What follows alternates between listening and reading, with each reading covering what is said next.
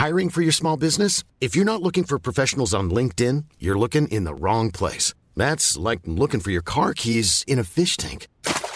LinkedIn helps you hire professionals you can't find anywhere else, even those who aren't actively searching for a new job but might be open to the perfect role. In a given month, over 70% of LinkedIn users don't even visit other leading job sites. So start looking in the right place. With LinkedIn, you can hire professionals like a professional. Post your free job on linkedin.com/people today.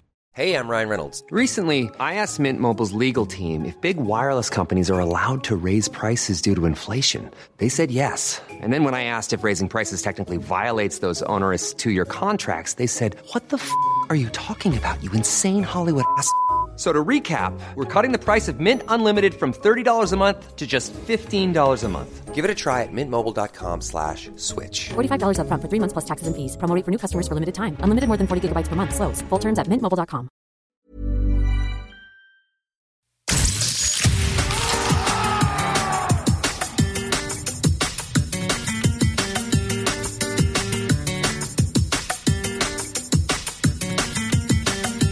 Hello everyone and welcome into this episode of La Liga Lowdown to our Matchday 14 recap. I'm your host, Umit here, and as always, we're proud to have this episode rebroadcast on Sirius XMFC 157. Now this was really a great weekend of football, 29 goals across La Liga in total, which is fantastic because La Liga and Santander were donating €1,000 to Spanish food banks for every goal scored. 4 of them came at the Camp Nou, where Barcelona drew 2-2 with Valencia, and that's where we're going to start. It was a very Uruguayan game, because there was a Uruguayan influence at each of the 4 goals. First, Antoine Griezmann, who thinks he's Uruguayan, lost Diakabi for Valencia's opener at a corner kick. Then Griezmann won a penalty that Messi equalised from, not from the attempt itself, but with a header after the breakdown. Then in the second half, 2 actual Uruguayans scored, as Ronald Araujo struck his first Barca goal and as Maxi Gomez equalised. To discuss it all, let's bring in our resident Valencia fan and Ronald Koeman expert, Paco Bullet. This, Paco, was a game that either side could have won, but neither team did. Both Barcelona and Valencia probably go home frustrated from this, right?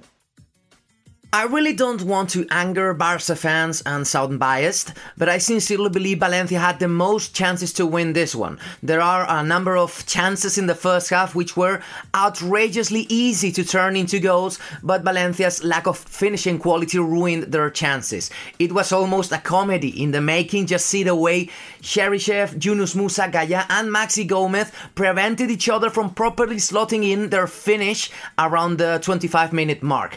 Barca's frustration might come from the fact that they actually did the most difficult thing, turning around the game thanks to a Messi goal and an incredible Araujo volley. But their defense is just horrendous, and we saw it in the flesh in just the way Mingueza foolishly allowed Maxi Gomez to sneak ahead and slot in the cross by José Luis Gaya. Overall, in a duel of 2 struggling teams, the draw can arguably be seen as fair, but Valencia fans might be more angered because of the lost opportunity.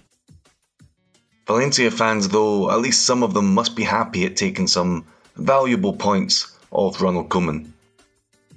As everyone knows by this point, the memories of Ronald Koeman's season in Valencia 12 years ago aren't exactly feel-good moments for the fans, who had to endure a big chunk of shameful performances and the danger of getting relegated with one of the best squads in this whole century. Remember, that was a team with David Villa, David Silva, Juan Mata, Joaquin, Vicente, Morientes, Albelda, Baraja, Albiol, so there's an obvious satisfaction after the way Valencia played this weekend against Barca. Even though Koeman's sour aftertaste hasn't really left that much of a mark, and most fans just try to ignore his few months in Valencia's dugout.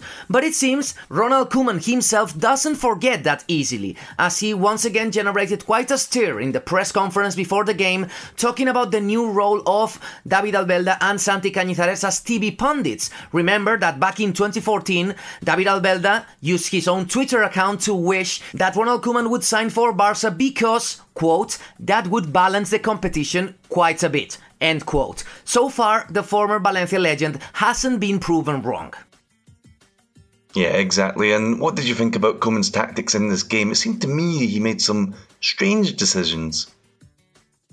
You know, Koeman is a strange manager overall. His reliance on the Dutch classic 4-3-3 is sometimes too restrictive on some of the players, funneling the attacking plays on the center as Messi's falsely placed on the right, even though in real life he enjoys an absolute freedom of movement.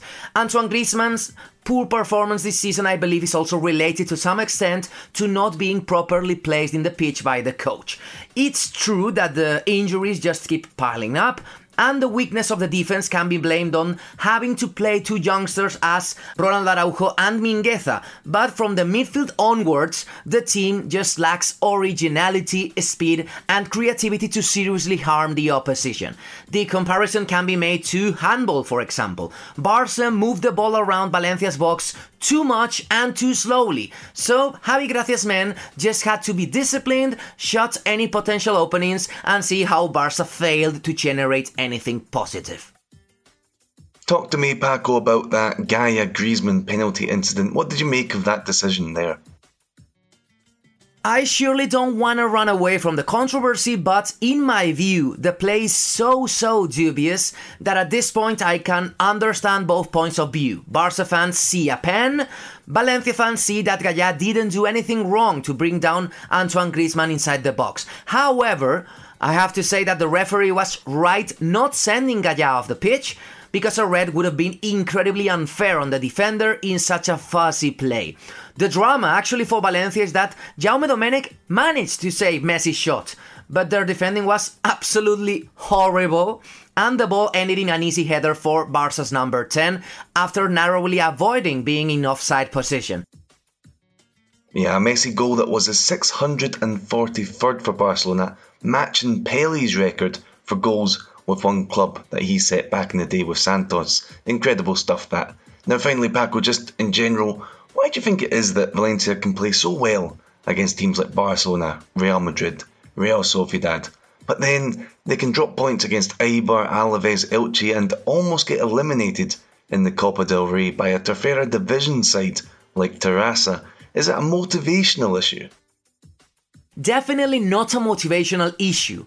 You know, the biggest drama for Valencia and their fans this season can be extrapolated from the 14 games played to date. The fixture against Barca was an excellent summary. Valencia are young. Valencia are an unexperienced lot, strapped from most of the quality players this summer, with zero signings to replace them, and with plenty of youth academy players such as Yunus Musa or Uros Rasic trying to do a good job. Therefore, they are a coin toss of a team. They are capable of the best and capable of the worst, but their attitude is always spot on in every single game. They have heart, they have guts, they have the drive to improve, but they lack quality and experience. And that's why fans are so frustrated and should be even further with the management.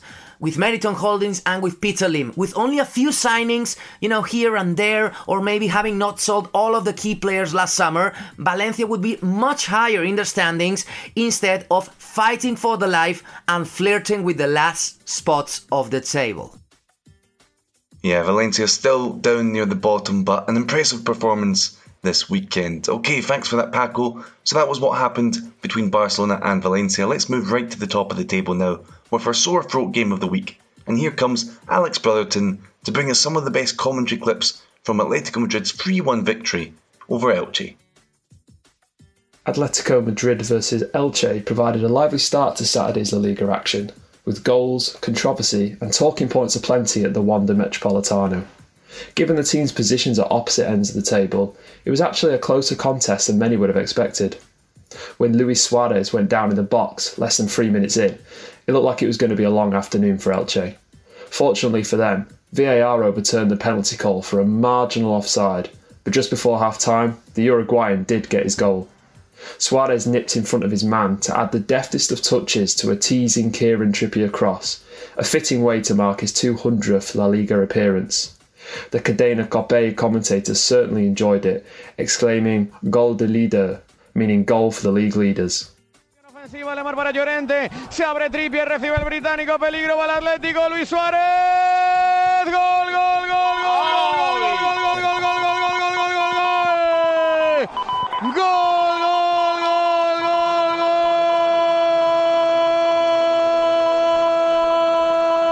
del líder. Gol del Atlético de Madrid.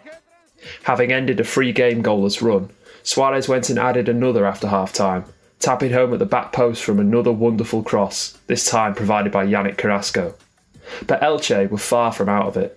They continued to press Atleti and got their just reward when Lucas Boye pulled one back through a well-worked corner routine. Gol del Elche. Gol. Lucas Boye.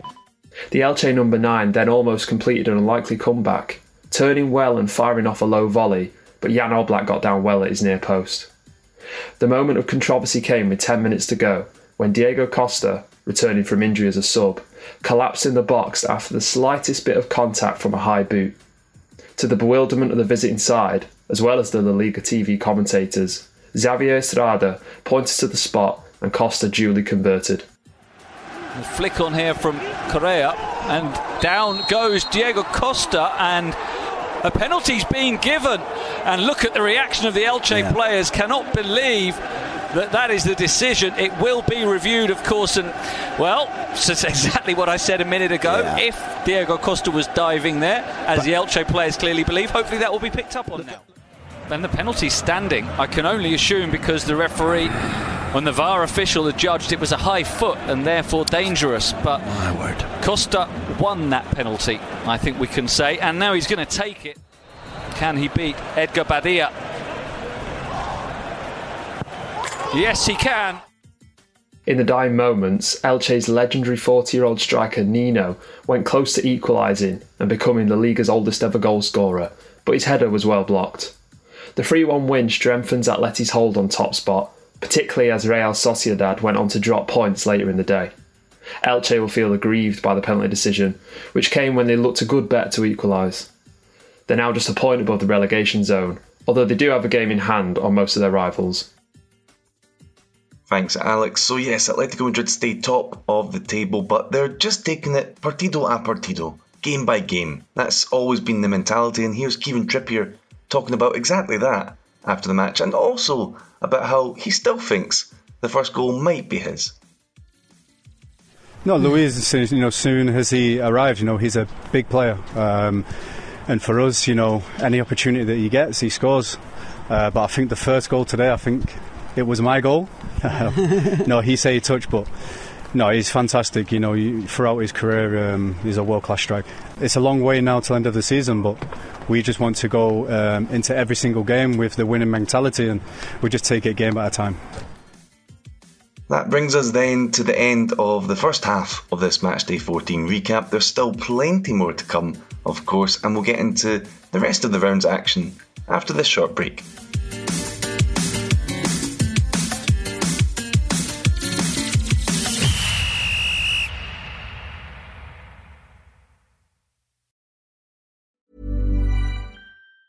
When you're ready to pop the question, the last thing you want to do is second-guess the ring.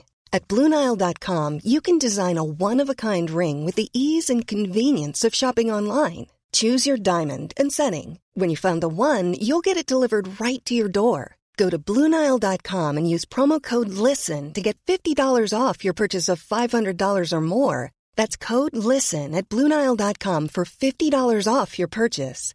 BlueNile.com, code LISTEN. I'm Sandra, and I'm just the professional your small business was looking for. But you didn't hire me because you didn't use LinkedIn Jobs. LinkedIn has professionals you can't find anywhere else, including those who aren't actively looking for a new job, but might be open to the perfect role, like me. In a given month, over 70% of LinkedIn users don't visit other leading job sites. So if you're not looking on LinkedIn, you'll miss out on great candidates like Sandra. Start hiring professionals like a professional. Post your free job on linkedin.com/people today. Mom deserves the best, and there's no better place to shop for Mother's Day than Whole Foods Market. They're your destination for unbeatable savings, from premium gifts to show-stopping flowers and irresistible desserts. Start by saving 33% with Prime on all body care and candles. Then get a 15-stem bunch of tulips for just $9.99 each with Prime. Round out Mom's menu with festive rosé, irresistible berry chantilly cake, and more special treats. Come celebrate Mother's Day at Whole Foods Market.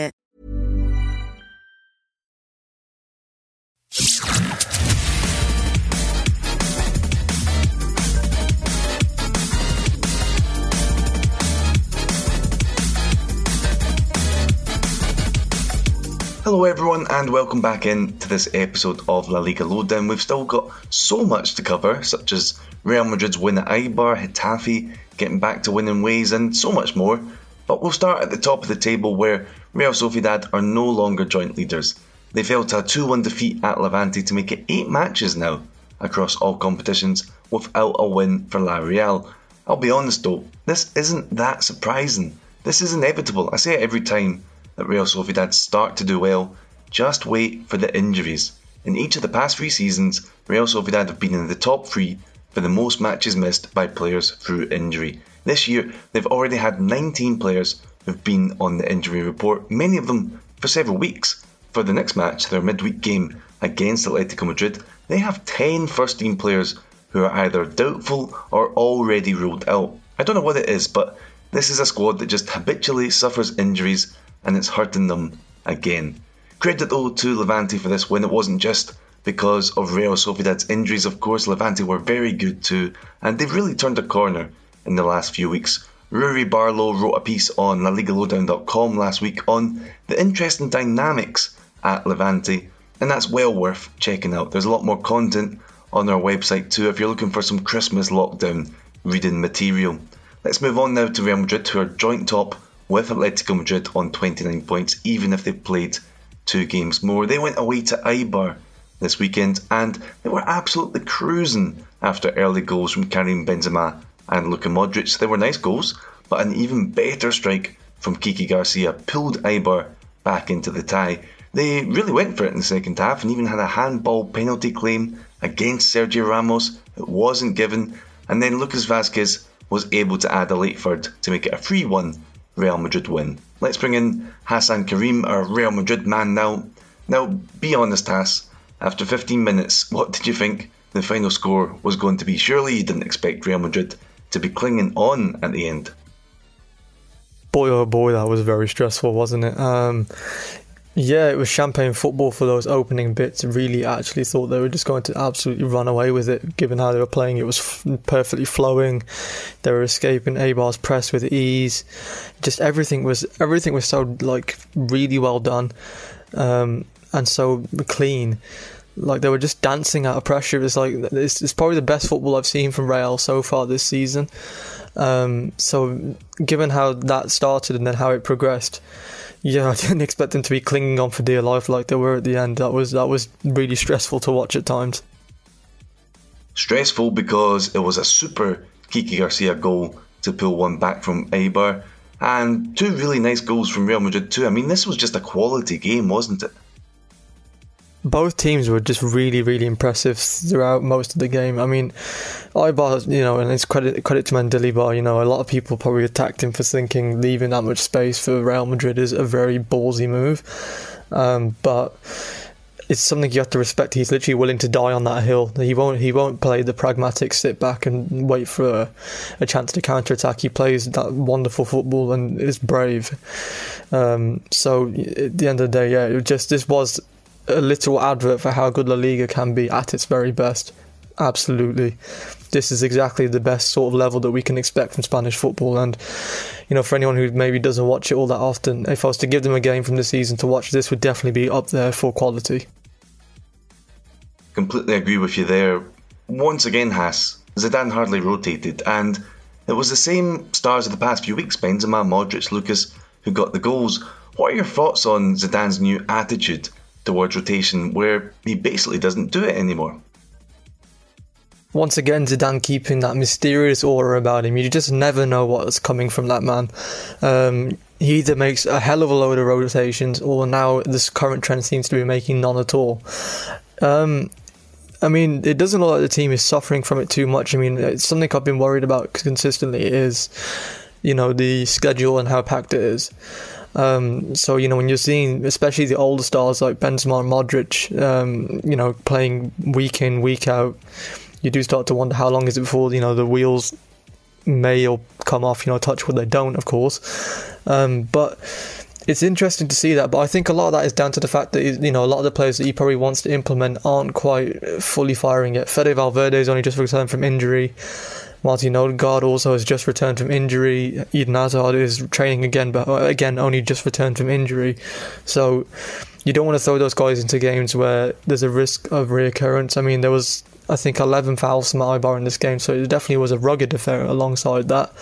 So maybe it's more of a precautionary tale than anything else. Who knows with Zidane, though? You never do know.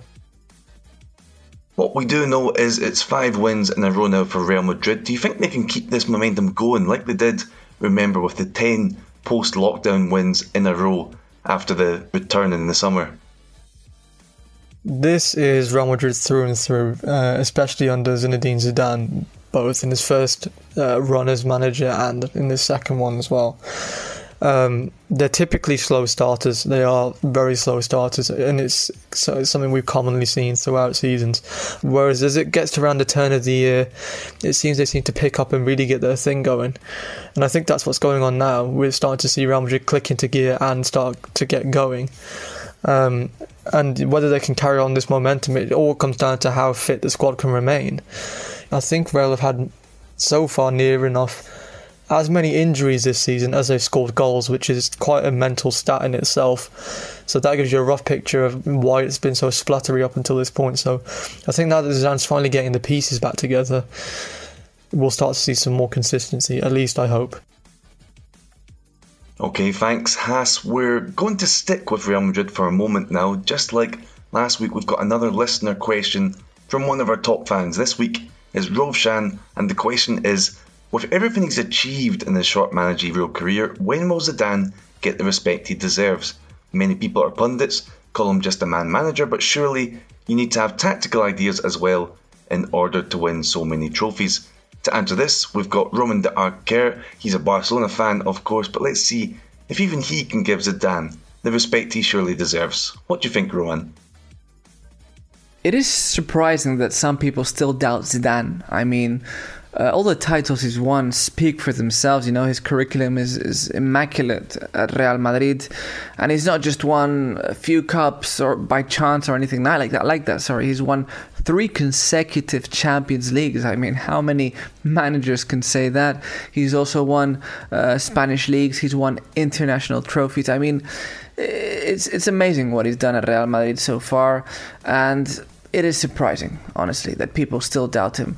To be honest, it is true that he said personally in a press conference that for him it's more important to manage the players than it is to focus on the tactics. But we know that football nowadays is really, really well worked, in the sense that everything is studied to the minimum detail, to the minimum aspect. So of course tactics have to come in. You can't just win with a bunch of quality players or a bunch of motivated guys. No, you need a lot more than that. So definitely Zidane does his job in his office and then makes sure the players implement all the ideas he provides, and he boosts all that tactical work by getting the most out of his players psychologically and physically. So that's why Real Madrid are always an extremely hungry club. No matter how much they win, they always have that mentality to get more and more and more. So Zidane definitely deserves credit. His job at the club has been fantastic, and it is still very surprising that people doubt his tactical and his managerial abilities. Okay, thanks Roman, and thanks Rovshan for the question. Let's look through some of the weekend's other scores now. Villarreal kept up their top 4 hopes with a 3-1 win away at Osasuna on Saturday. They were massively helped by a 20th minute Aridani Hernandez red card, but to be honest, they'd been in the driving seat at that point anyway. Sevilla couldn't keep up as they were held to a 1-1 draw at home to Real Valladolid when they played on Saturday. It was Raúl Carnero who got the late equaliser for Real Valladolid, and wow, what a goal that was. Seek that one out if you haven't seen it already. On Sunday, Celta Vigo got the action going with another victory, this time 2-0 over Alaves. Iago Aspas was the driving force and Brais Mendes was the finisher, scoring both the goals. It means that it's now 5 wins from 6 to start the Eduardo Coudet era at the club. Celta, they're looking scary once again. So too are Granada, who've overcome their mini-slump in form. They won an Andalusian derby at home to Real Betis 2-0, with Roberto Soldado scoring both the goals in the first half, the first of them from the penalty spot. Then we also saw Getafe win 2-0 away at Cadiz, their first La Liga victory since beating Barcelona all the way back on October 17th. They did also win in the Copa del Rey midweek away at Anaitasuna, but I was at that game and I can tell you, Getafe were awful. But here, they were much better, as Kucho and Maksimovic fired them to victory. Now, we're going to finish this weekend's episode by discussing a team that we've not actually spoken about too much this season. They've been floating around in mid-table purgatory. They're the only team currently with a goal difference of exactly 0, so they might be the most average side in the division, but it's a special club. It's a historic club. It's a well-supported club. It's Athletic Club. So here's Athletic fan and journalist Beñat Gutierrez to talk about what's going on in Bilbao, where Athletic earned a fairly unconvincing 2-0 win over Huesca on Friday night. What did you make of that performance, Beñat? Not the result, but the performance. The victory against Huesca on Friday was good news for Athletic, because after that defeat against Real Madrid, they are able to avoid trouble in the table. But from a performance point of view, it was again a very poor game for Athletic. Both goals came really late in the game against an struggling rival like Huesca. And it is true that Athletic improved in the second half, but still wasn't enough. Huesca was able to dismantle completely Athletic's offensive scheme just with putting a guy on Muniain, and that was the extent of offensive ideas for Athletic. And if you look at the result, in the end, it seems like everything was about luck, because Codro, a player who had a chance just because Villalibre got injured, was the guy who ended up changing the game completely. A player, let's remember, that barely counts for Garitano, who's been claiming that the squad lacks of strikers. Yeah, they've really been lacking a reliable goal scorer. Right now, even after they've played 14 matches, they don't have a single player with more than 2 goals. How can they solve that? Do they need to sign someone in January? It's true that Athletic is struggling to score goals this season, but I don't think there's any name in the market that can solve this situation. Fans and even Garitano have made an easy target of Athletic strikers, but this is a more complex issue. The main problem for Athletic right now is that they don't create goal chances. I read that since the game against Betis, the team spent a total of 3 hours without shooting on target in San Mamés. That's the season in a nutshell for Athletic. So if Garitano wants goals, he needs to take more risk and needs to trust players like Villalibre, who have the potential to score regularly. If not, get ready for more headlines with the name Llorente on them. Llorente I think will just be permanently linked with a return. So overall, it's been a very mixed season for Athletic Club. They've not been able to win 2 matches in a row. You touched on some of the issues there, but just what's the main problem with this team? Athletic has many problems this year, including a blatant lack of ambition that starts in the bench. There were several moments during the season when Athletic seemed just happy enough with a draw. With that attitude and with the problems Athletic has to score, you're not gonna win many games. Some weeks ago, Garitano made highly controversial statements when he said that the team didn't have the potential to win 2 games on a row. And this obviously really outraged Athletic supporters. But it's not that the whole season has been a disaster. There have been games, or halves at least, when Athletic has improved. When they were playing 2 strikers, when they were playing more creative midfielders, and with those solutions, the team looked better. But after that, almost in a case of self-boycott, Garitano kept going over and over again to his A plan that it's not working this year. It's been 2 years now since Garitano took over. I mean, he managed to save the club from potential relegation that first year, and he's led them to a Copa del Rey final, but what's the current view of Garitano in Bilbao? For a lot of supporters, Garitano is a dead man walking, and it's all about when he's gonna be fired.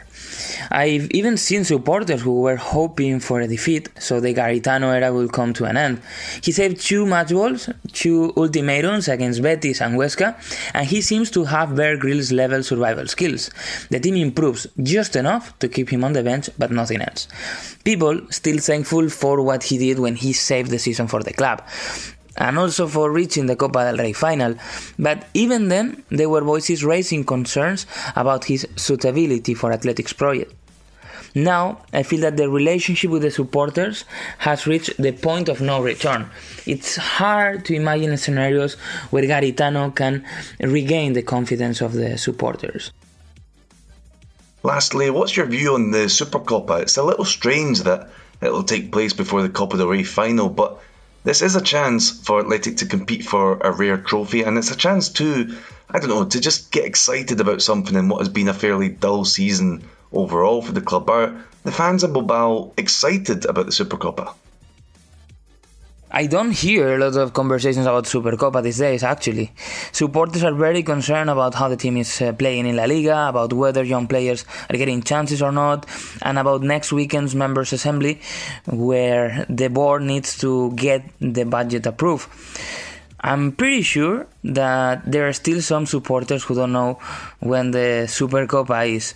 But that said, I'm sure everybody will be excited for the tournament with those memories of that glorious victory in the Supercopa against Barcelona. And it's also quite a bizarre situation for Athletic, because the performance in the season is pretty poor, but they are 3 games away of winning 2 titles. I guess that's why we love football.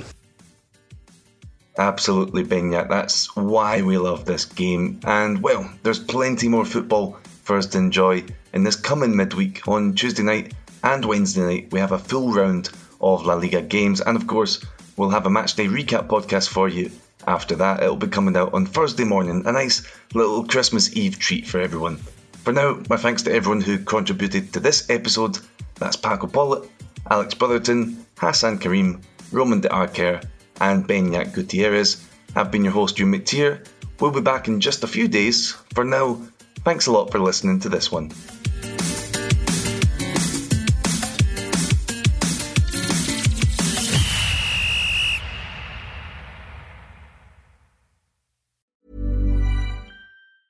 Mom deserves the best, and there's no better place to shop for Mother's Day than Whole Foods Market. They're your destination for unbeatable savings, from premium gifts to show-stopping flowers and irresistible desserts. Start by saving 33% with Prime on all body care and candles. Then get a 15-stem bunch of tulips for just $9.99 each with Prime. Round out Mom's menu with festive rosé, irresistible berry chantilly cake, and more special treats. Come celebrate Mother's Day at Whole Foods Market. Mom deserves the best, and there's no better place to shop for Mother's Day than Whole Foods Market. They're your destination for unbeatable savings, from premium gifts to show-stopping flowers and irresistible desserts. Start by saving 33% with Prime on all body care and candles. Then get a 15-stem bunch of tulips for just $9.99 each with Prime. Round out Mom's menu with festive rosé, irresistible berry chantilly cake, and more special treats. Come celebrate Mother's Day at Whole Foods Market.